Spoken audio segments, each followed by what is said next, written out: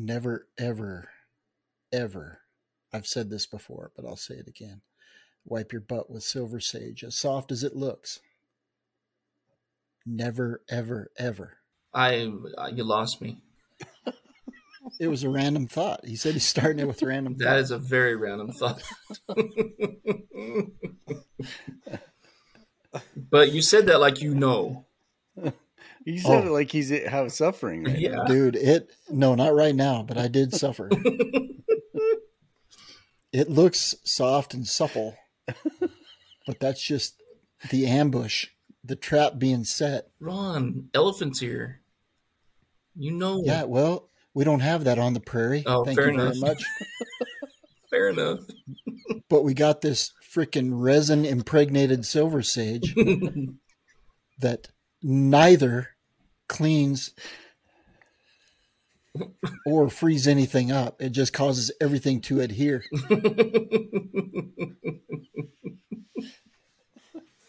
Oh, that's amazing.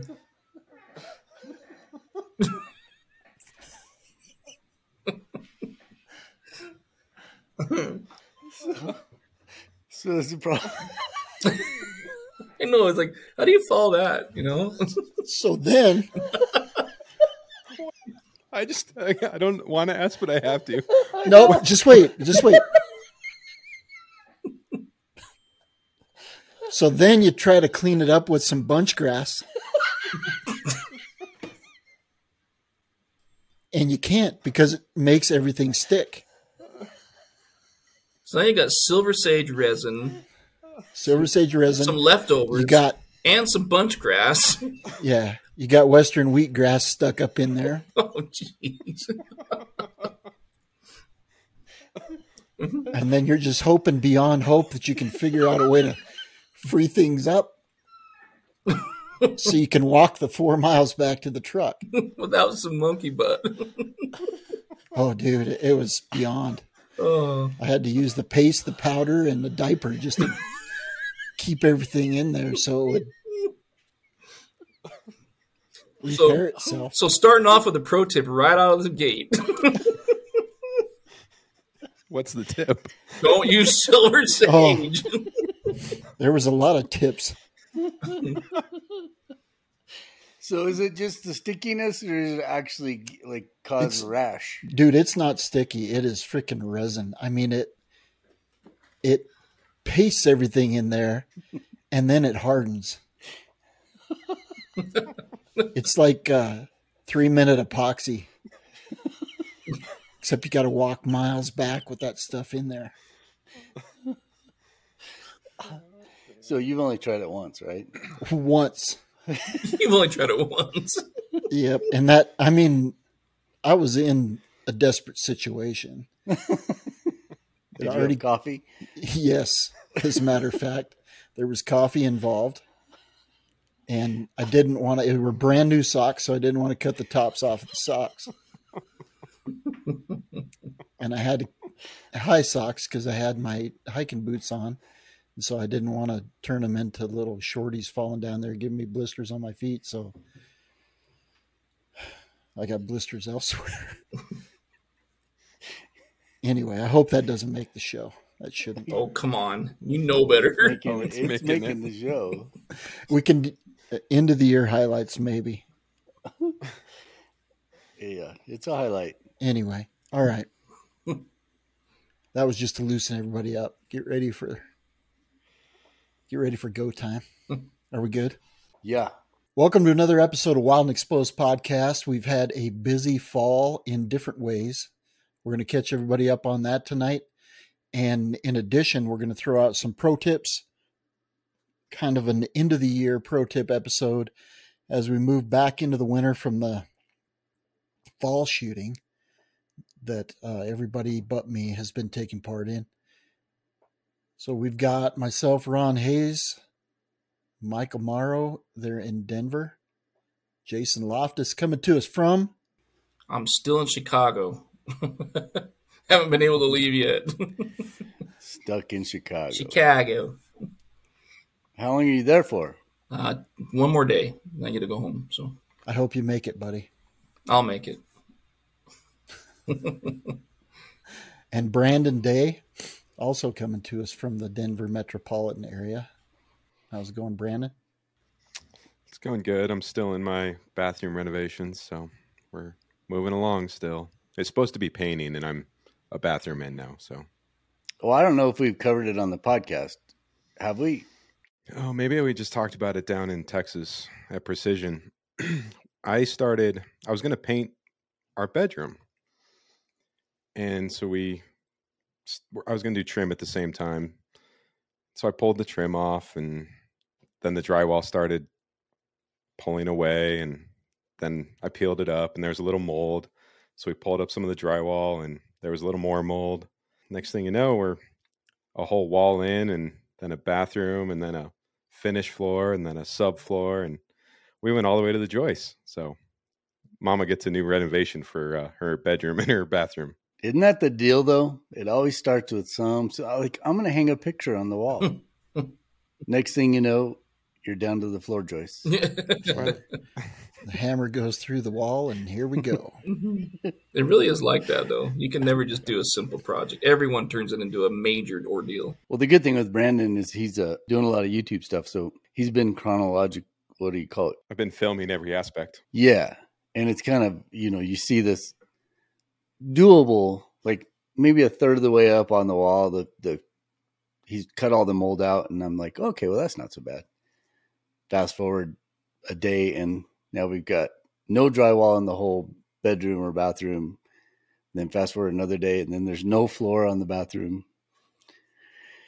So you can all watch his escapades on YouTube. Yeah, it takes like 4 times as long because you got to set up a camera, and you don't want to just do one shot. Well, you could, but I don't want to do just one shot. So you're always moving a camera, and you're wearing a camera, or you're putting a camera behind a wall and then pulling a wall off. And it's just, the real trick is I'm getting ready to put up drywall.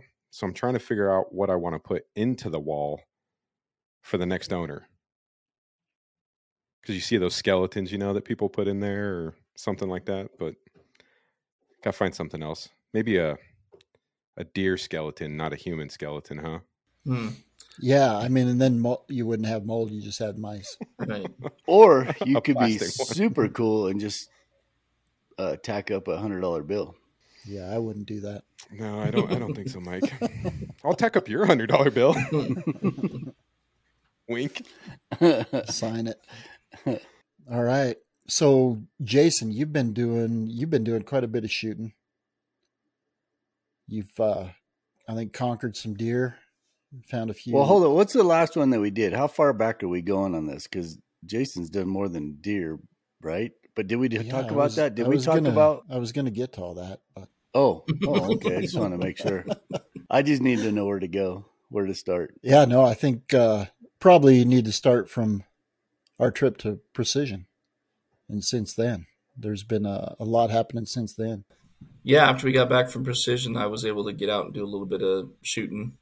I honestly haven't been able to get out recently. It's just been tough. Got a lot of personal stuff going on. Kid getting ready for a mission, two new twin grandbabies on the way, all kinds of fun stuff that way, and Christmas time coming and family parties and all that good stuff. So I'm not getting out as much as I'd like. Let's put it that way. I have. It's all for good reasons and great things. Don't be wrong, but it's just. There's a couple nice bucks that I have my eye on that I would really like to get after. And I know as of today, I've been seeing some things and hearing things that the rut is still going nuts. And it's probably that second rut for mule deer. And they're just going insane right now. So here I am stuck in Chicago and seeing all these great things, and I can't even get home. And even this weekend, when I do get home, I can't go out this weekend. So that's kind of tough. Everybody can probably relate to that. Yeah. Let me ask you. So the bucks that you're hearing about, is this Colorado or Utah? It's Colorado. Actually, it's both. Honestly, but neither one of them are close by. So I saw on Instagram, one of our friends of the podcast, Harlan, was talking about, I don't know, he was imagining a buck, or he saw a buck, and he typed something in there like. Something like, it was the biggest thing, and it had drop tines, and Did he put up a picture of it? Is that what, or like a drawing of it? I'm trying to remember, was it on his? Did he actually post it, like a photo, or do you remember? Because I'm going to go look at it right now because I remember seeing. I don't remember if it was like a draw. I think it was like a hand drawing, and he was like, "You would not believe the buck I saw today." But he just puts enough. Oh, yeah. You want me to read it? Oh, yeah. Never mind. I can't read it. So I can score this one. Beep. Although this is not a photograph, it's my best artist rendition of the monster I saw bounding into the dark timber today at daybreak. He seemed to be about 42 7/8 inches wide, double droppers that almost seemed to touch the deep snow. One side had a branched cheater that looked like a hand with a couple missing fingers. I would put the mass at 7 inches and chunky up to the tops. Looked as if he had double eye guards completely knobbied out. This guy's body was so big, I have to wonder if his rack appeared smaller than it really was. I'm sure all the haters will be like, yeah, right. Yeah. So that left me questioning, is this a real buck or is this a dream that he had last night? But now with you saying, hey, there's a couple of bucks I want to go chase, I'm wondering if that's one of the bucks and it is a real thing. Yeah. I don't think it was. Who knows with Harlan? He could be misdirecting people intentionally through truth, you know? Never know with Harlan. No matter what, it was good because it got me thinking, and I thought it was a brilliant little description. Well, he he's a muley guy when you hear that description because it doesn't get much better than that. So right. So, but you did make it out to the Arsenal, right? I did. Yeah, I did. And it was okay. You know, it's funny how this year seems to be kind of like the year of for some of the stuff that I've been out photographing, you know. Hasn't been terrible, but it hasn't been amazing like it has been in the past. And I just, you know, it's just the way things go. Things change. And it's another reminder to, I'm going to say, never mind. I'll save that for later. I have a pro tip on that. But so is that a title, a show title? The year of For me, it is the year of How do you spell Yeah, E-H.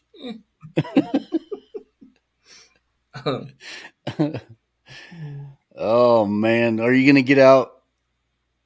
Like say after the holidays, are you going to be able to go? So over the holidays, I've got some time off between Christmas and New Year's, and I think around that time I'll be able to get out and do something, whether it's sheep or if the moose are still packing. I doubt they will be by then, but if they are, might make a run up there, or who knows, might even just go try to find some waterfowl somewhere else in another state or something, you know. But yeah, I'm not going to not be able to get out and get after something. So by then, I'll have reached my limit of not being able to get out. We all talk about how awesome wintertime when shooting is, but yeah. Yeah, but you can't complain at all because you brought all this on yourself. I did. And that's pro tip number 1 is. No, this is pro tip number 2 from Ron. Right, that's right. Well, pro tip number 1 that's going to be aired. Oh no, number 1's going to get aired. I think something was aired. I think that was number 2. Technically, that was number 2. So, release the book November 1st, and then I have had either a book signing or sale every weekend since then, and so that's prohibited me from getting out. But I will say it's definitely been worth it, and it's been a great project, and to see that finally get in the hands of kids and just to see them glom onto it, yell at their friends to come over and look at this, look at that, you can't believe this stuff, and see the excitement on their face. It's definitely made the whole thing worthwhile.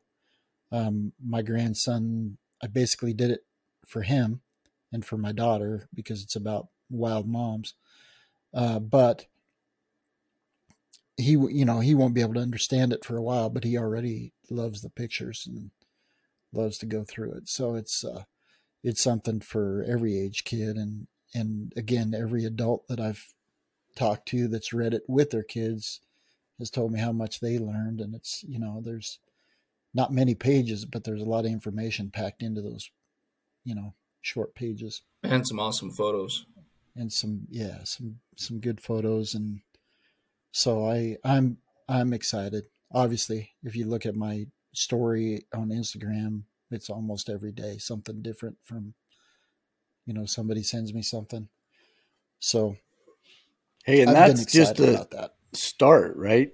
Yeah. I mean, we're a month in now and sold a little over 600 copies. So that's it's been a great start.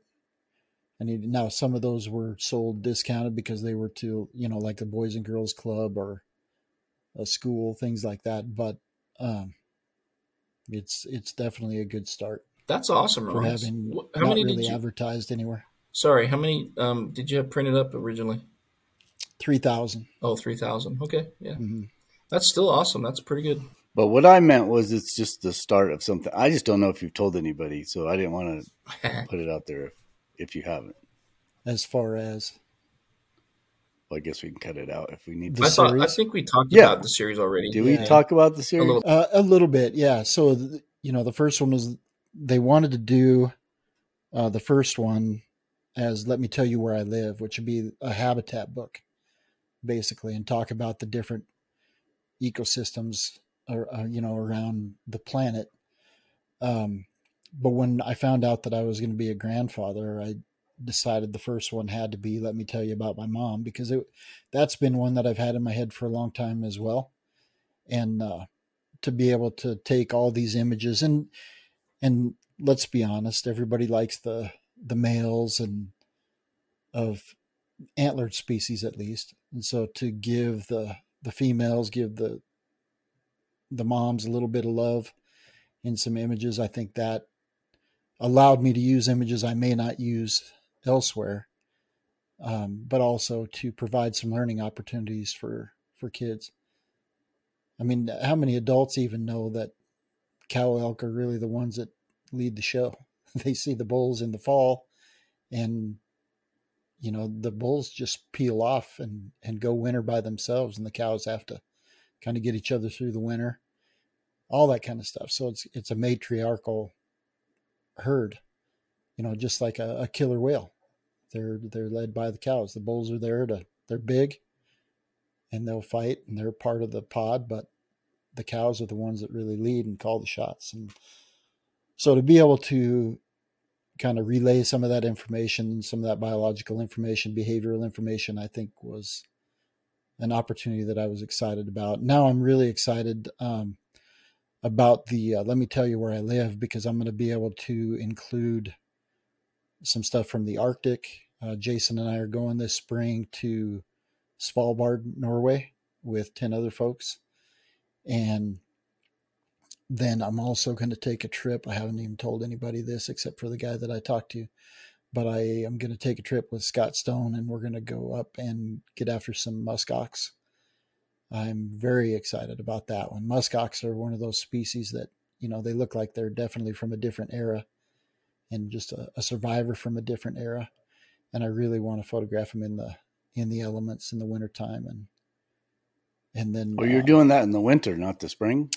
Yeah, I think, well, it'll be spring here, but I think it's still winter up there. You're far enough north, you're still in it. And then I'm going to be able to include some equatorial species as well, from another trip that it looks like I'm going to be able to help lead. So I'm very excited about the coming year, and in spite of what I've missed this fall, next year it's going to check a lot of boxes for sure. Whew. You're a busy dude. It's going to be insane for a while, but it's okay. I don't want to do all this stuff when I'm too old to enjoy it. I want to do it now and live the life. If that's the case, why did you wait till now to do it? Well, I had to wait till I had enough money. I'm teasing you. No, I would fully agree. There are times where I'm like, oh, why did I do that? Why didn't I do this in my 30s? But Well, reality is you're right. I mean, I would say that about a lot of things too. But yeah, there's no way I could have. There's no way I could have back then. So. Right. But, different responsibilities then. Yep. So, no, it's been good. I've thoroughly enjoyed it. Got out and met a lot of people, and again, just to see the excitement on the kids' face when they pop that book open and get into it has been fantastic. This is a great Christmas gift for your grandkids or your children, by the way. So you really ought to get a hold of Mr. Ron if you'd like a copy. Yeah, and you're going to have to get a hold of me because I've tried to get a landing page done, and I can't get a hold of anybody at Squarespace to either get my $276 back or get that page working. So 33 cents. I don't know how many cents, but I do know it's $276. Yeah, well, I'm going to, I didn't get a chance to do it today, but I'm going to dig into it for you. I appreciate it. But yeah, no complaints here other than I still would rather be out looking at wildlife. So that's just a whine. That's not necessarily a complaint. Life is good. So how about you guys? You've been, I guess we kind of touched on it, but you've been after certain type of image, maybe. You and Brandon, Mike. I guess I'm not tracking. Brandon, you fill in the blanks. Yeah, Mike and I have been setting up cameras and trying to scout for a mountain lion. Let's see, how many weeks are we into this? 6 weeks? Is it that much? I don't know. Definitely 3 or 4 weeks. But let's see. So we got 4 trail cameras up there, right? And we have 3 GoPros running a system that you can install from GoPro Labs. And then you scan a QR code and it turns it into a trail cam. And so we have 3 GoPros running that. And we just got done building battery boxes that power, they're just car batteries, so automotive batteries. They're marine grade batteries, actually. And then we wired them up to USB ports, and then we plugged the GoPros into it. But maybe you can touch on the latest debacle with the ports, Michael, since you were just up there and you caught it. Man, I'll tell you what. So this starts out pretty innocently, right? And if you guys listen to the last podcast, which is the trivia podcast, you hear Ron talking about a $100 trail cam. And we've got those running. But then you go into the GoPro and now you got to deal with batteries, right? Because if you run the GoPro battery, it's about an hour. So you're not going to get much with that, especially if you're trying to do the trail cam or camera trap thing. So then, as Brandon said, we built these boxes. And I'm thinking, oh, that's no big deal. You know, it'll take $50 and we'll be set. Well, that's not the case if you have to buy the battery. And then you have to buy the ports. And then you have to wire it all up yourself. So you better get a spool of wire. And then you better buy some wire cutters and some crimpers. And then you better buy all the connectors. And then, we should put an on-off switch on it. Oh, and then we should put it in a marine grade container, right? So that it's protected from the weather. So like $250 after or into one battery box. We thought, okay, well, we'll have 4 battery boxes total and we'll run 2 on the mountain and 2 that can be charging. And then every week we'll flip them. Well, we got this bright idea. We have 2 USB ports on it. And so we thought we've got a pretty good trail where we should be able to get some mountain lions going up and down. So we thought we'd put one camera going right, one camera going left, and we'd get a coming and going image, right? So we plugged them into the camera. And the first time we went up and checked it, only one camera had recorded stuff. No mountain lions. We got a deer. We got some deer on it. And it had snowed, so we were getting a lot of snow falling. Every time a clump of snow would fall off the branches, it would record that. So it did a lot of recording, not what we wanted, but it was recording. Only one of the cameras worked. And we got one going right, one going left, and we got them plugged into the battery. So I'm like, well, it just must have been a snafu in that one camera. We must have forgot something or some little electrical bug of some sort. So we hooked it all up again, put a new battery in, took the old battery back to bring it charged or to charge it. And then I went up this week. Brandon had a photo shoot that he had to go do. So I went up and changed the batteries. Only this time, the other camera worked. The one that didn't work previously was working, but the other camera didn't work. So then I got to looking at the USB ports that we have, and they're 3 amp USB ports. Well, it takes 6 amps to charge this battery. So I think what's happening is the first one we plug in gets all the juice, and then the other one doesn't get anything at all. So now it turns out for every GoPro, we're going to have one car battery. So what I thought was going to be like, oh, this might be a couple $100, not including the GoPros, is quickly turning into, you figure if you include the price of the GoPro and the price of the battery, the box and all that jazz, we're probably $600 or $700 into each camera trap.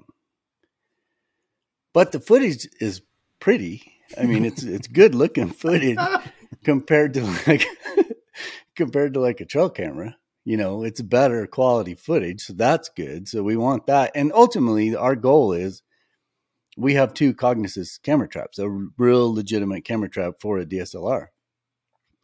But I just don't want to set those up if we're not shooting anything. We're trying to identify the spots, and then we're going to go set that up. So it's just turning into it's actually kind of fun, you know, because I didn't think we were going to get the answers right away. So it's going to take us all winter. I'll guarantee it's going to take all winter. And that first cat that we do get on camera, whether it's a trail camera or a GoPro or even the Cognisys, it's going to be pretty amazing and pretty fun, but it's going to take a while to, you know, we're somewhat limited. We're doing this on private property, right? Because there's so many cameras out there to lock them all up. I mean, it's just like leaving tons of stuff in the woods that you wouldn't want to do in a public area. So that's the cool thing, is we got kind of a secure area, but we're probably not in the best habitat possible. There's definitely cats that go through here, but it's probably not, like, we're way up on top of a ridge. And I think in the wintertime, you might be better off being down in the bottoms, just because that's where the deer are at. But that's total guess. We see deer up there every day too. So, or every time we go up there, we see deer. So there's deer there. So who knows? Well, and it's exciting. Like for anyone that's camera trapped, there's that excitement when you open up the camera trap or you get that text message that you got something.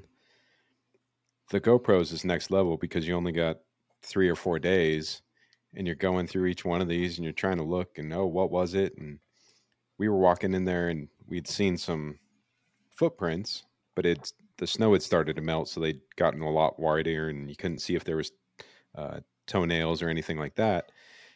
And you psych yourself up and we're like, oh my gosh, these are predator tracks. Is it a mountain lion? You get all excited. And it was a dog.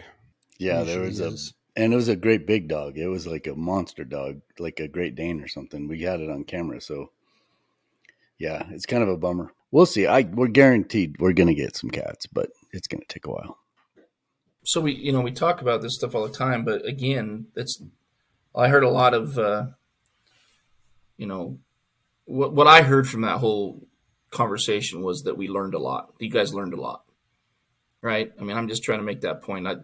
None of it was for waste or for naught. It was all trying things, learning things, and like you said, I mean, there's lots of trail cameras out there, and if you probably spent $200 or $300 on a trail camera, you probably could get similar footage, potentially to the 4K quality video that you're getting off the GoPro, maybe.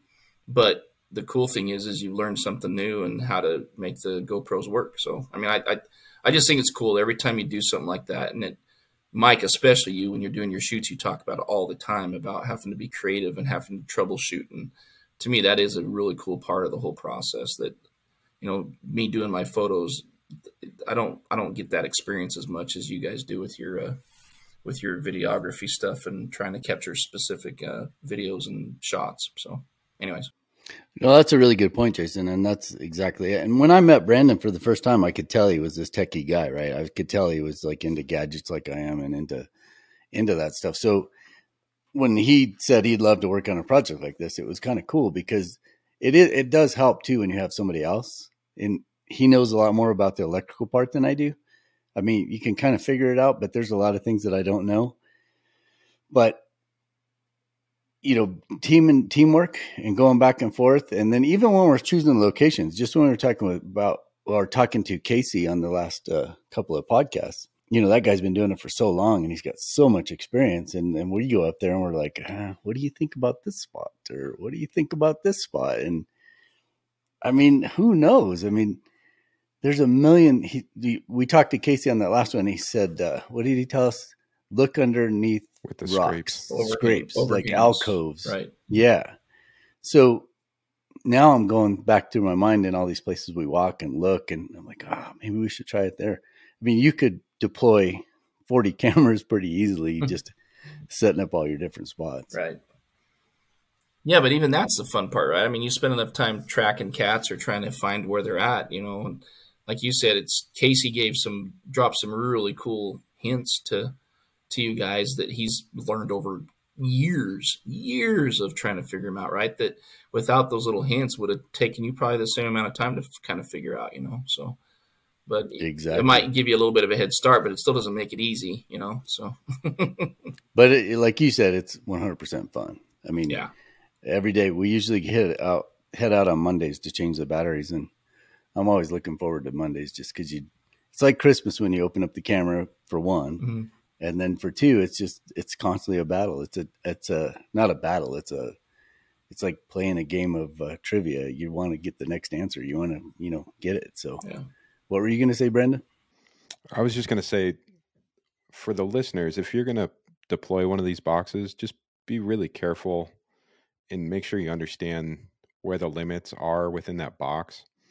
Make sure you have fuses in the right place and those fuses are set up to trigger, because you don't want to burn down a forest. The consequences the spectrum of consequences much higher on that top side, right? You don't want to, we're on private property, so we'd get the forest and someone's property and someone's house most likely. So just make sure that you understand what you're deploying out there. Yeah, I think we'll do a YouTube video on how to build these boxes. It's not rocket science, but there is, like when I first built it, I didn't put a fuse in line, but I'd seen the box that Brandon had built first, which we had already deployed out there, but I looked inside of it and he had a fuse in there.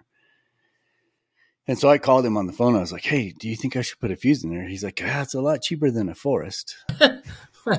Yeah.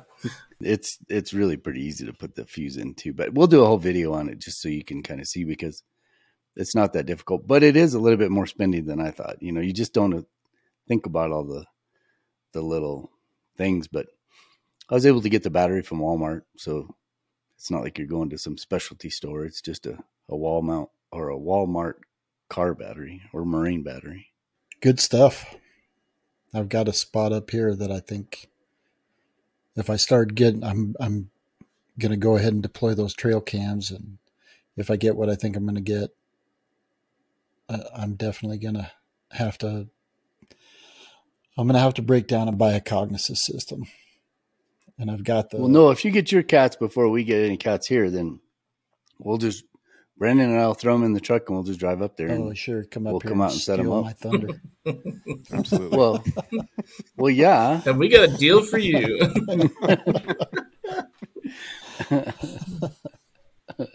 Well, I'm just trying to save you the $3,000 of buying the damn Cognisys. Yeah, trial. I was going to say it. There's definitely cats here. It's just a matter of finding where they're traveling. So what you need is a den. Yeah, that's what we've got. There's 2 kittens. Ranchers seen them. So. And or a carcass, a kill, or a den with a carcass. That kind of, you guys brought up what one of my pro tips was going to be, and that's just trying something new. So we're kind of moving into that. For some people, it's the off season after the ruts, but then you've got a lot more waterfowl moving into our states, the Rocky Mountain states coming south. So a lot more opportunities that way, but there are still opportunities to get out and to be able to create opportunities for yourself, basically, or give yourself some options during those off times and just try something new. And camera trapping is definitely new to me. It's you know, I've run trail cameras for a long time, but usually it's to find where I'm going to go sit in a blind with the intent of putting a camera trap in place and being able to film different behaviors of different species. I think that is definitely the way of the future, in my opinion, is just a way to distinguish yourself. So get out, whatever it is, try something new this winter.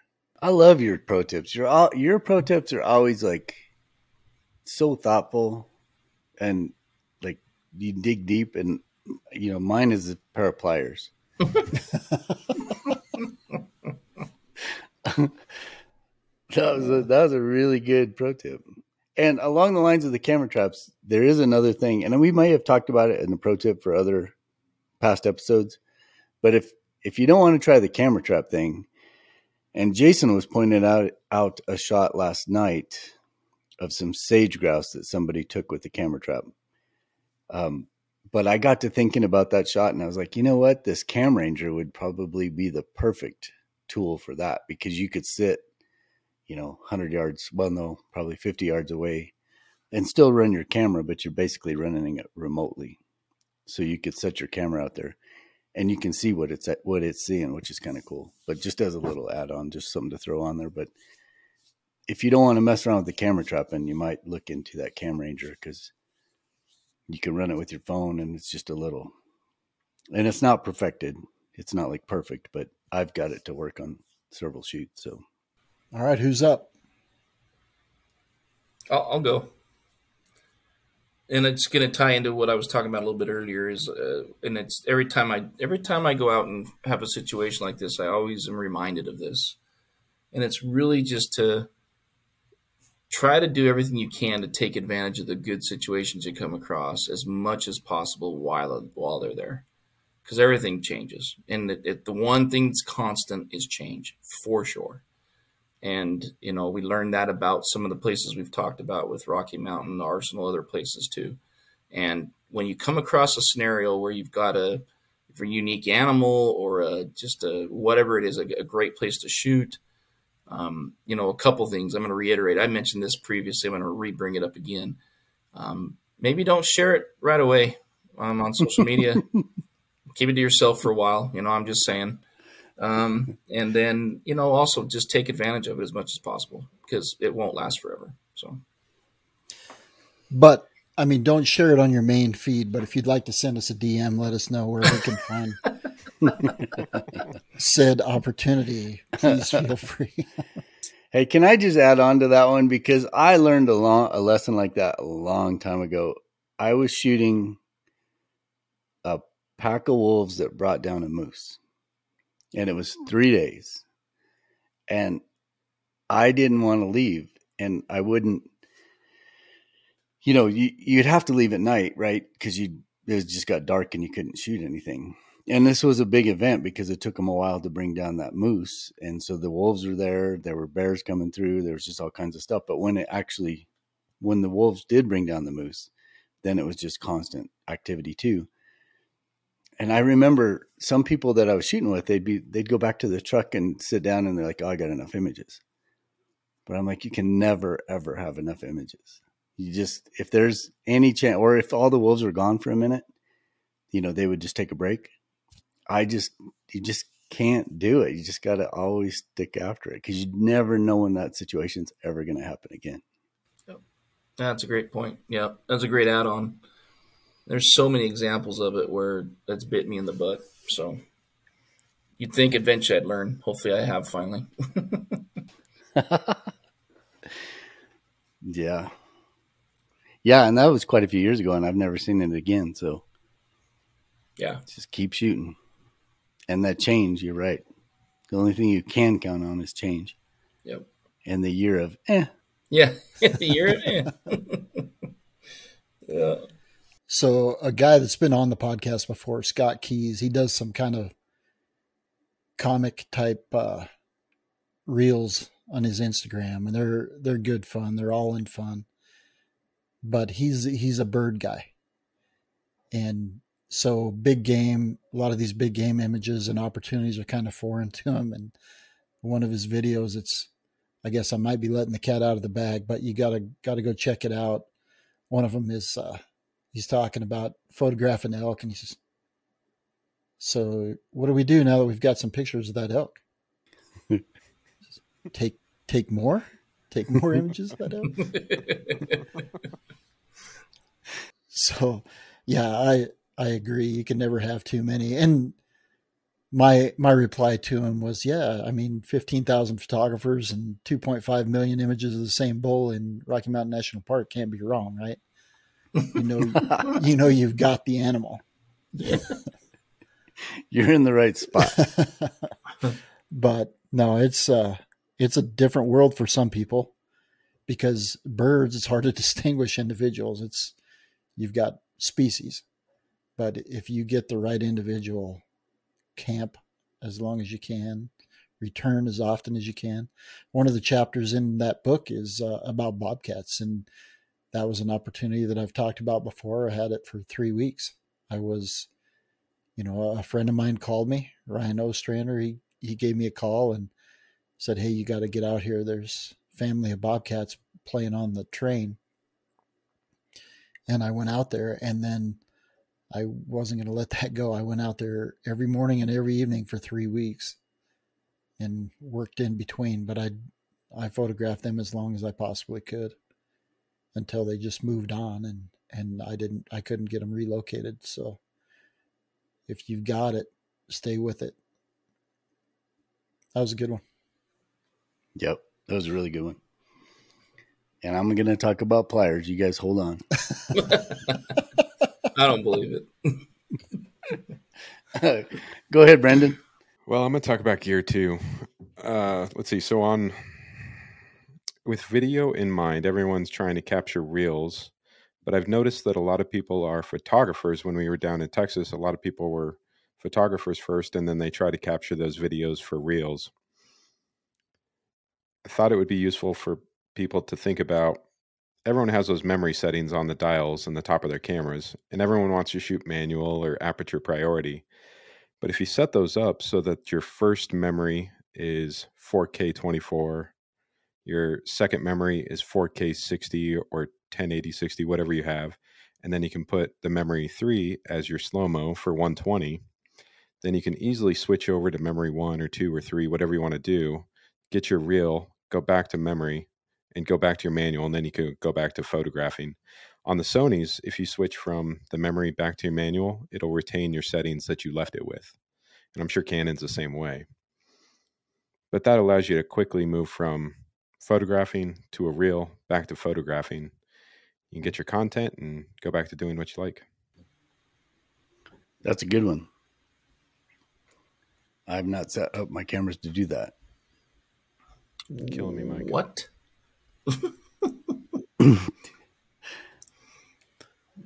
It's super easy. That's because he has a dedicated video set up already. Right. He's not like the rest of us hybrid guys. True story. Yeah, but there's some times where you'd want to do it, and I've just never taken the time to figure it out. Maybe when I'm with you, one of you guys next time, you could show me how you set it all up. Yeah, super easy. I'd ask Brandon, but he's a Sony guy. I need the Canon guys. I'll bet. Yeah, you did, and we'll work you out of it one day. Well, I see you fixed your lens head. Yeah, so that you can't bring that up though. That's for later. He just planted a seed. That's all. Just let it grow. All right, so I'll go next. People ask me all the time, like they want me to critique pictures, or they want to ask, "What do you think of this image?" And they're always pretty good, and I always have things to talk about. But one of the best pieces of advice that I give people is, I get all kinds of inspiration from Instagram. I use it a lot. I look at other pictures and I'm like, man, that was a really cool image or whatever. But I find myself getting more out of books. So anytime I see a really cool coffee table book, and since books aren't really in vogue as far as big coffee table books like they used to be, remember before Instagram, you'd have these really beautiful, big coffee table books, but you just don't see them much. They're still out there and you can still buy them. But I was doing a photo shoot in it was a store called Public Lands. It's actually just like an REI, only it's a different branded store. And I was shooting for them, and I was shooting off hours. So I just had the run of the store to get all the images that I needed to get. And I saw this as an exhibit piece on one of their exhibits, but it's a book called Expeditions Unpacked. And what they do is they go through all these really massive, like Nat Geo style expeditions, and they show you all the gear that it took and who the person was that did it. And you just read all these stories, which for me gives me tons of ideas for image capture. It's the images, but it's also the stories within that just help me just try something new or think about something different, or just give you that little extra, quest kind of thing. So that's my tip, is see if you can't find stuff like this. And I just happened across it. As soon as I saw it, I jumped on Amazon, and I think this big old book, which probably sold for, well, it doesn't say, but I got this hardback book, and I don't know, this thing's 12 inches by 12 inches. It was $13 on Amazon. So it's like, and I love having these great big books in my library just to go back to whenever I have time. That brings me to another part B pro tip. Well, I guess Ron's next. No, this was just an add-on. This is just an add-on. If you find a book like that you like, and you know the individual, buy it from them individually, because Amazon, they might get about 25 cents. Oh, that's a fact. Versus purchasing from the author themselves, and then you have a chance to get a signed copy if you want. But that does provide for future projects. So. Yeah, no, you're 100% right. And on this book, it's super old. That's why I had to go find it. I would like to see if I could find it. That wasn't a knock on you. Don't. No, but I am all for supporting the authors, because if you can, I mean, if I had to pay $25 or $40 for this book, it'd be no big deal. I just didn't think I'd be able to find it like walking into a bookstore. Yeah, right. Probably not. But I love having these books. Yeah, those are cool. Okay. Jason, you're up. I knew that was coming. Open your mouth. So my next one is one that's it's kind of one of those, we've talked about it a little bit before, but not like specifically as a pro tip. And it's become something that I've been doing more and more of, and I'm really starting to notice the benefits of it. And it's helped me a ton with my editing and getting colors and things like that right.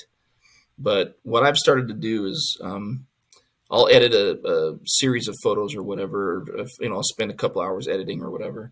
And then before I do any final editing, I walk away and I stop for the night or whatever. I come back the next day and I sit down and I look at those edits again. And then right away, I'll either say, yep, I got it, or, ooh, phew, what was I thinking? That was way off. I need to address this. I need to touch this up, whatever it is. And it's crazy to me how your eyes just adjust to the colors you're seeing in that. And I'll give you a good quick example. Some of the, dealing with raw files, right? When you go from that flat, colorless raw file to a fairly saturated, what you think is a fairly saturated, edited file. And that looks pretty extreme because you go from that really flat raw file to a fairly saturated, what looks fairly saturated. But 9 times out of 10 lately, I'll come back and say, it's not colorful enough. I haven't added enough color. I haven't saturated enough, or whatever it might be. And I think it's just because of that difference that your eye sees, right? So that's just one example of a lot of what I've been finding out, is coming back and looking at those again. I might, and that's helping me with my initial edits being, hey, saturate it more than you think, and then still come back. And if you've done too much, you can always back it off a little bit. But it's amazing to me how much your eyes will adjust to whatever you're doing at the time. And you start to kind of just see, I don't know how to put this into words, but you just kind of see the same thing. And you're not seeing what you're wanting or hoping to see. You're seeing things that you think are okay, but they're just really not turning out the way you'd really want them to. So that walking away thing, even if it's come back later that day or whatever, for me, I've tried to just do it where I just give my mind a complete break and come back the next day before I finalize the edit. And then once I'm good with it, it's quick to finalize the edit and do the rest of my flow. But that's helped me a ton as of late. So I'm going to use that as one of my pro tips. That's a good one too. I love it. Been doing a lot more of that as well. And even if you don't walk away intentionally, when you come back, make sure you take a look at it again. I'm not moving anything into my selects till I've seen it after the fact, because Right. You're absolutely right. And I think you're spot on as far as the eyes adjusting. You do get used to what you're looking at, and your eyes make adjustments. I mean, for those of us that are glasses wearers, take your glasses off and eventually you're going to start seeing it's not going to be so fuzzy anymore because your eyes make those adjustments. It's the same with color and light. Well, and I got to say that I do the same thing with video. If I'm doing an edit and you get to a point where it's like, this is never going to work. If I walk away and try it again the next day, you always find a way to make it work. But it just takes that just stepping away and just thinking about it. And, you know, you get all uptight with the editing because you're like, oh, I got to finish this project. Whether it's a music montage with just pretty wildlife or I'm actually trying to tell a story for a client, I'm always frustrated the first couple of go rounds. But if I walk away and give it 3 or 4 or 5 hours or overnight, I always find that answer. Yeah, I would be interested to hear like the psychology behind some of that. I'm sure there's some things that just, it's the way our minds work, it's the way our brains work, whatever. But you kind of get those in the moment creative blocks, whether it's color, light, or whatever, or a way to edit something, whatever it is. I really think there's something to it. So I used to just push through it before, and I've learned to nope, just walk away and let your mind rest and come back. So yeah, psychology and physiology. Yeah, it would be interesting to have somebody on that could explain that. Yeah, wisdom. Wisdom, yeah. How do you gain wisdom? Screwing up a lot. Absolutely. All right, Brandon. Mike and I just got back from Texas, and my passport was expired, and it happened during COVID. So for everyone that wants to travel next year, go look in your safe or your drawer or wherever you keep your passport. Go look at your expiration date. And even if it's off in the future, take that date and go put it in the calendar with a reminder to renew it 3 months earlier before that. And then that way you can go out, you can renew it before it expires, and you don't have to deal with what I'm dealing with right now. It's my cheap pro tip for But how did you get home? Well, we were just luckily we're Texas. Randomly checked. And you know, when I travel, I constantly I don't use my driver's license. I use my passport because it seemed to be faster. You know, I was traveling so much there, and for some reason the computer wouldn't pick up a driver's license as fast as it'd pick up my passport. So I've always just had this habit of using my passport when I travel, even in within the U.S. So I pulled it out, and that's when Brandon was like, "Oh, I think my passport is expired." And that's, I think, what got him thinking about it, because it is good to keep on, especially in our line of work, you never know when somebody's going to say, "Oh, hey, could you go to Canada or, Mexico or wherever?"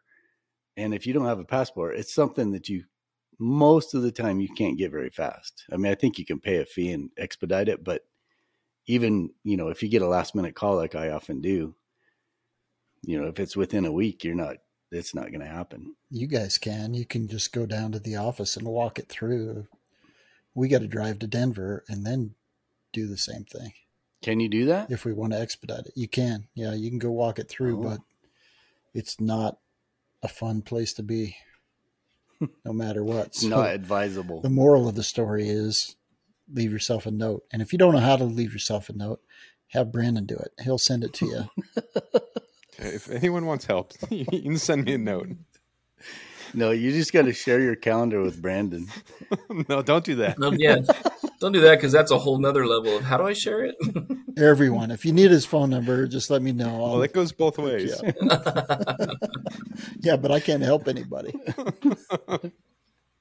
Mike. Oh, geez, I had a really good one. Good feelings. All right. Gone. I'm going to go to the pliers.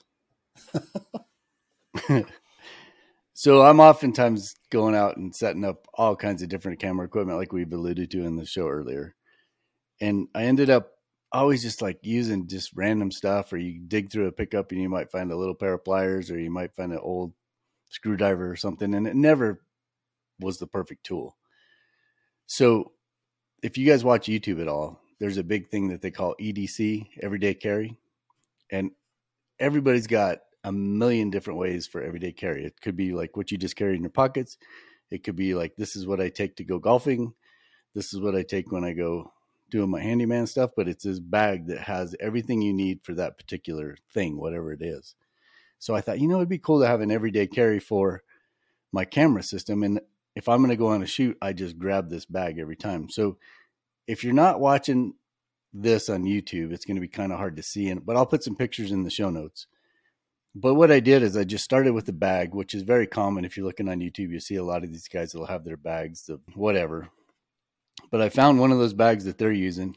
And then I just put together a bag that has pliers and tools and flashlights and zip ties and Allen wrenches, because all these cameras that I'm building always require different Allen wrenches.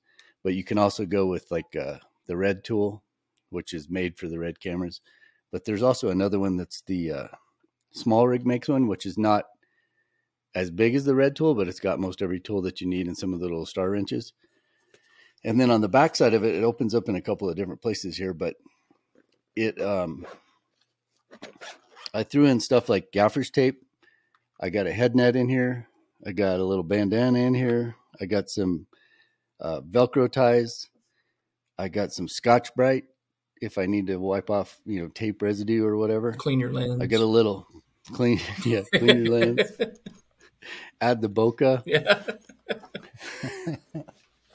I got this little, I used to shoot for these guys, but it was called the SOL.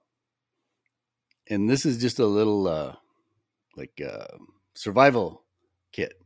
And it's kind of cheesy, but it's also kind of cool. It's just this little like suitcase thing, but it's got a little mirror inside it. So if you're lost, you can do your little, what do they call it? Signaling. Reflector signaling.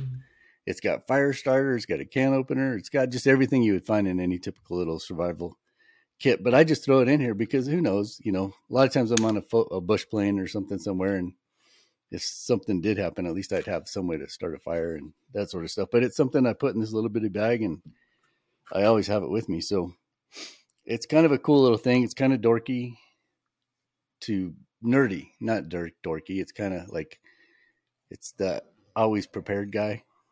And I feel like that's what I am with this, but it's paid off. It's really definitely paid off to have it. So that would be I got some other stuff in here. I got a pocket knife. Inventory list at the beginning to let you know what you have in there. What we should do is we should do an inventory list. And then we actually have an affiliates link with Amazon. So then we'll put all the little links. And if you all go buy something, then we might get 5 cents. Right. Off of that link. But yeah, super cool little bag. Kind of handy to have. Hey, Ron, I think you're muted. Well, that's good because I was going to interrupt you. I was just going to say, eventually we'll be able to grab a couple cups of coffee through those affiliate links, and we would greatly appreciate it. Yeah, we could have used that down in Austin because those coffees were pretty expensive. They were not cheap. All right. So the next one is a 3-parter.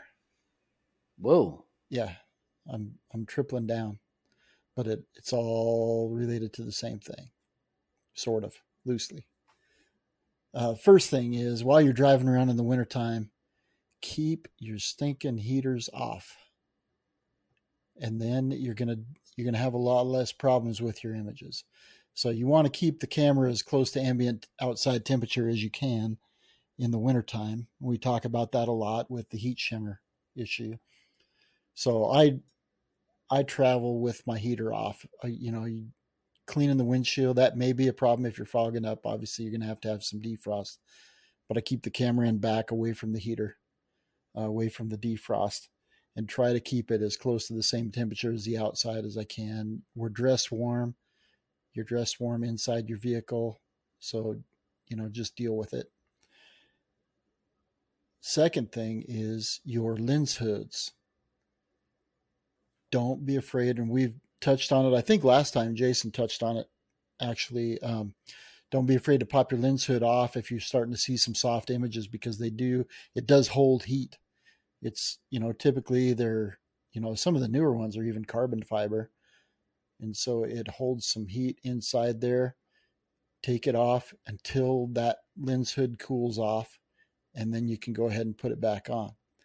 Last part is make sure that your lens hood is on securely. And this part C, is brought to you by Eric Youngblood, who's probably listening to this podcast. Eric, thank you very much. Could have saved me some major issues. Eric identified in the background of my image here, you'll see my R5 and the 200 to 400. And he sent Mike a text and said that, Ron's lens hood being crooked is making me nervous. And I didn't believe it. And then I turned around, and sure enough, it could have turned into the Leaning Tower of Pieces at any moment, because the lens hood was secure, but it was on crooked, and there was a little cant to it. It had a little elbow where there shouldn't have been one. It should have been a straight joint, and it turned into an elbow. And so thank you, Eric. Appreciate it. But make sure when you do apply your lens hood that puppy's on there securely and straight. That is part 3. I was cracking up when I got that text. He's like, this lens is making me a little nervous. And he proceeds to draw a little line next to your lens and shows it's leaning. Yeah, it definitely was. I hadn't even noticed. I'd looked at it I don't know how many times, and then as soon as you said that and I turned around, I'm like, oops. Sure is. Eric is laid up with he had some foot surgery, so I know he consumes every one of our podcasts on YouTube, because he can just sit there with his leg up and watch the videos. So I'm sure it was on a big screen, and on this little bitty screen that I'm looking at of your thing, I don't think I didn't notice it, but I think when it got up on a big screen, he's like, uh-oh. Yeah. No, thanks, Eric. Appreciate it. I'm sorry that you're laid up, and I hope you get well fast, but I am thankful that you had the time to recognize that potential issue. It didn't seem to be making you too nervous. Is what it is. I've got insurance. Yeah, that's right. It's been there for probably 3 weeks, because I haven't been able to get out at all. So it hadn't fallen over yet, but it certainly could have. All right. Who's up? Jason. I'll go. So my last one is one I've used. This will be the third time I've used it, but it's like just the right time of year and a good reminder to don't forget about your photo album for the year. I've actually had quite a few people reach out to me, and they've started to do that very thing, and I'm hearing other folks doing the same thing. So it's cool to hear that people are kind of taking that opportunity to do that. And it was awesome. I just actually had an opportunity. I was redoing some stuff in my office and had pulled them out, and I hadn't looked at them for quite a while. And I went back and looked through all of them that I had. I have 5 of them at this point. And it was really cool. It was really cool to see the transition in that first album compared to the most recent one, and the progression that I felt like I was seeing in my images, and the quality difference and so on.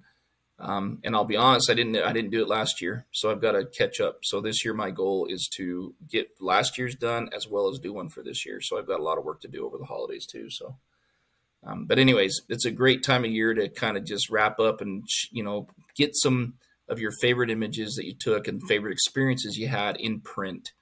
So you can always refer back to those and enjoy those. And it's something I'm going to start doing. My mom, she's my biggest fan. Mike talks about it all the time. My mom's my biggest fan too. She thinks I'm the world's most amazing photographer, obviously. And boy, is she wrong. But anyways, she feeds my ego quite a bit, and she just tells me that's what she'd like. And so from now on, I'm just going to start making 2 of those and making sure my mom gets one for Christmas every year. And by album, you don't mean it can be many things, right? You could do prints and just put them in a plastic sleeves, or you actually go as far as doing a book, right? Yep. Yeah, I do the books, and it depends. There's a lot of options out there. You can spend anywhere from $50 to $70 up to a couple $300, depending on how crazy you go and what kind of cover you get and how many pages and all that kind of stuff. But I tend to spend right around $100 to $150 doing my book. So it's not crazy, but I like to have it like actually printed on good, thick, heavy duty paper with good quality photo paper. It really just makes those images pop more, and it's always fun to see your images in print, even if it's just in a smaller book. So, and we don't do enough of that, honestly. I don't believe how many of our photos just end up on an Instagram page or a Facebook page somewhere, or sitting in your computer files, and you never ever look at them again. Yep. Right. So, yeah, I think it's cool to print those and see them in print, and it really does make a difference.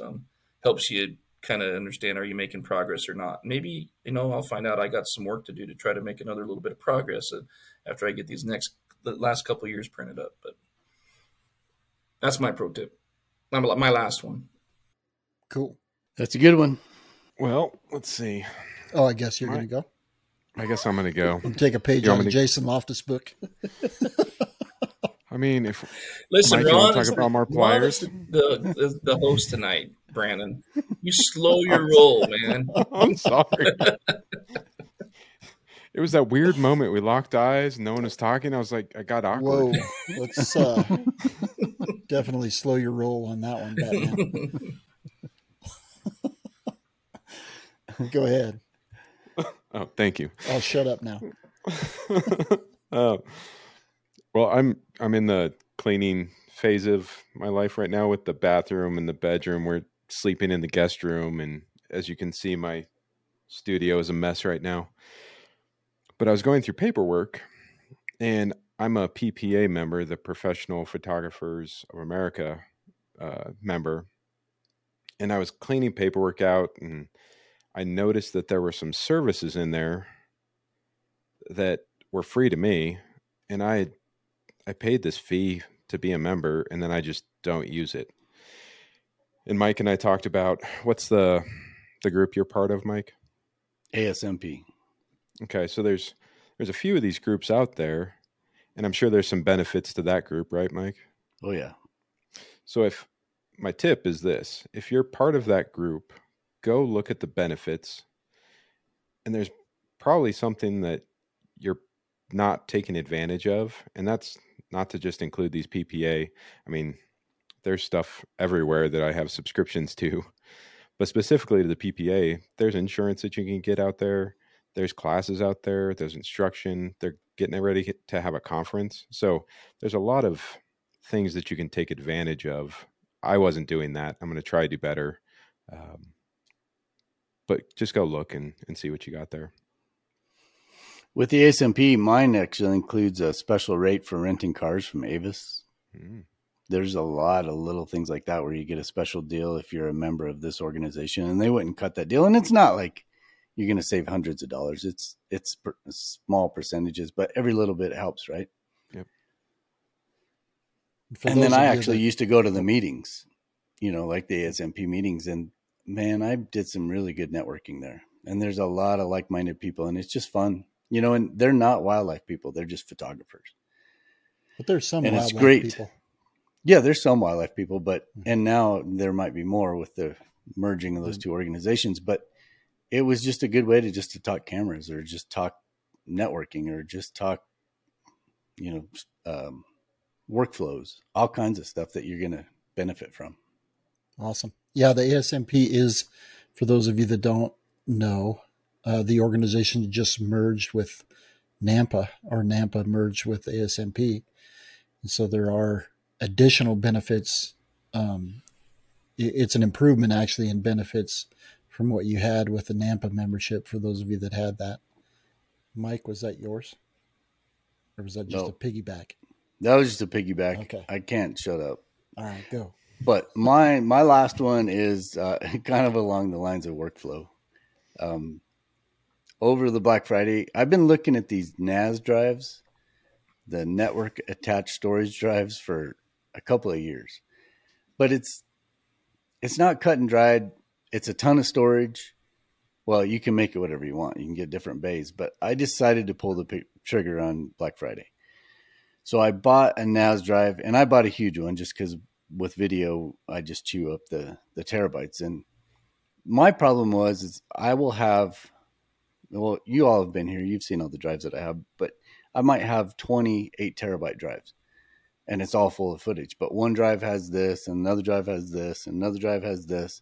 So if I want to work on a project, then I have to go first, copy it to one main drive, so I have everything on one drive. And a lot of times I'll go to like a little SSD drive, like we've talked about on the podcast before. So I'll copy all that stuff. So I'm wasting at least a day, if not more, just collecting all the footage that I need for a particular project and getting it on one drive. With the NAS, what my thought process is I'm going to be able to take every bit of red footage that I've shot in the last 10 years and put it in one place. So I'll have 100, well, the drive I think is 128 terabytes. So I'll have like 100 terabytes of just red footage, and it's everything I've shot for the last 10 years. So if I need to put together a reel, if somebody calls me up and says, hey, have you ever shot hummingbirds before? Yeah, I'll build a little highlight reel and send it to them that way they can see if I'm qualified to do what they want to do or what they need shot. And it's something that I can do fairly quickly. So I just kind of graduated into it, and it isn't easy. It's not difficult, but it's taken a lot of time. It took over 30 hours just to set the drives up because you have to plug them in, format them, figure out what kind of RAID you want to run. And then from there, figure out how many volumes you want. Like I have one volume for one set of projects and another volume that's going to just be the red footage. So it's somewhat confusing, not confusing, somewhat, how would you describe it, Brandon? Or you got one too. It's just time intensive. But I think it's going to work out pretty slick. Brandon got a 2-bay drive, and you can set these things up to back up to one another. So if he and I are going to work on a YouTube project, then we can have one folder on both drives that those two drives talk, and they query each other to notice if there's anything that's been new. If something's been new added to his drive, it'll automatically put it on my drive. We haven't got that far yet. That's supposedly what it does, but that's the thought process that we're going through, where like all four of us could have a NAS drive and we could all have the latest podcast stuff. So if I can't edit it, then one of you guys could take it and edit it. So it's stuff like that we're trying to implement, but I think it's going to be pretty sweet. It's something that runs 24/7. These drives are high quality drives. They're called NAS drives. They're network drives. So they're intended to run 24 hours a day. It's hooked up to my internet, my Ethernet. So to my network, which means I should be able to be anywhere, and my phone, I can access files from my phone. So it's kind of like a Dropbox. It's kind of like having your own personal little Dropbox. So I could be somewhere on a shoot, and if somebody wants to see some footage, I could at least go find it, transfer it to my phone or my computer from somewhere else in the world, and get to that footage. There's just tons of little things like that you can do with this drive, but it remains to be seen if we can figure all that stuff out, but we're working at it. If anybody out there, any listener out there is like a NAS expert, please reach out, because I'd love to just talk to somebody that knows more than I do and can give me some pointers. My last one is just, I switch out my gear that I take in my vehicle. It's kind of like the everyday carry thing that Mike talked about, except instead of tools, it's more survival. And in the summertime, I'll use waders a lot more. I'll use them in the wintertime, but it's obviously a different type of wader, that kind of thing. But I keep a kit, a bag, and it's just a North Face bag, waterproof bag that's in my vehicle. It's always got some dry clothing. So no matter what I wear out, if I find myself, falling in a river or whatever the case may be, and I need to get into some dry clothes to warm back up, that can really quickly in the wintertime in Wyoming turn into a survival situation. So I always take extra clothes, and I just leave them in the vehicle so that way I never forget. I've always got some wool clothing, insulates even when it's wet, that's in that bag, and then extra gloves and some snacks, some granola bars or protein bars, that kind of thing. And that's just one little piece of the kit that often gets overlooked. But, any time of the year you can run into a survival situation, but the wintertime, it can get real in a hurry. So make sure you're thinking about those type of things, not just the shoot, but make sure you're thinking about worst case scenario when you're setting that up. And I'll take a couple pictures of my bag and send that for the show notes, and you can kind of see what I've got. You know what you should do is a little reel or a little video on it for YouTube. Yeah, you can do that too. Do a summer one and a winter one. Yep. Because I'd like to see what you got in there. Yeah, you just have to have redundancy, especially in the wintertime. Do you put one on top of the vehicle too, so when you lock your stuff out of the car, you can always get to your clothes? No, but you know what happened yesterday? I was using my key as a box cutter, and no. Just to cut the tape on top of the box. And sure enough, the key was old enough and the plastic was brittle and it snapped out. So I had to make some adjustments on the fly and hit the hardware store, put a new battery in the key fob, and then I glued the crap out of that thing, and it's all in one piece. It works for now, but I'm going to have to break down. Those things are about $350. So I'm going to have to break down and get a new one, but this one is working great right now. They make these little things called like a box cutter. Yeah, I know. But there's all these utility tools that you carry with you everywhere you go. And I usually have a knife on me, and yes, keys. But I'm disappointed at Wyoming boy not having a knife and using your keys. That was my fault. Man. It was in another pair of pants, and I didn't swap it out. That one's on me. You need to get a knife for each pair of pants. No, I already have too many knives.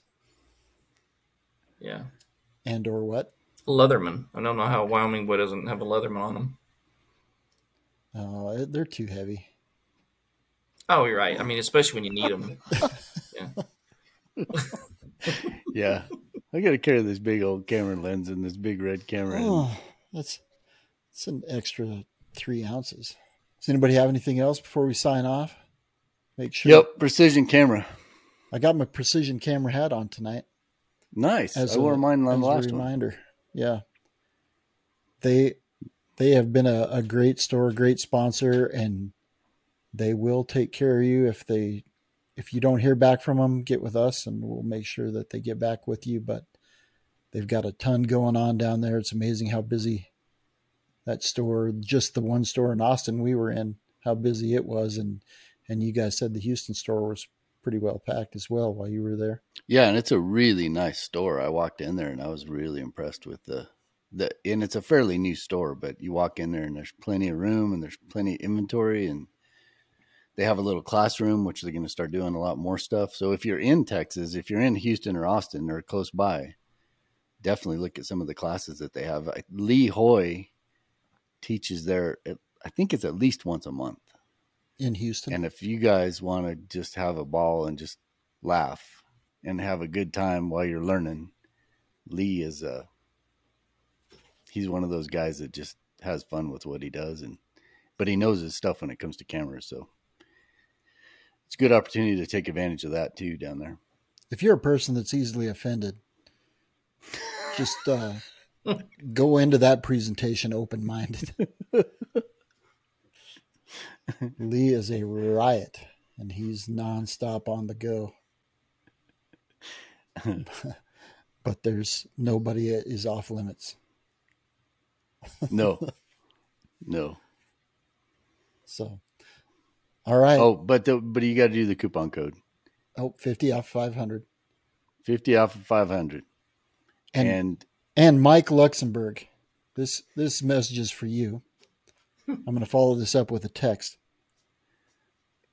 But it is not the Wild and Afraid coupon code. Please communicate to your employees it's a Wild and Exposed podcast. Coupon code 50 off of 500. And they will take care of you. I think somebody, and this is what I'm always worried about with people looking up our name on the internet is they kind of mix things up. So somebody went, combo Naked and Afraid and Wild and Exposed. I mean, I can see why those would get intertwined, but Wild and Afraid, we are not.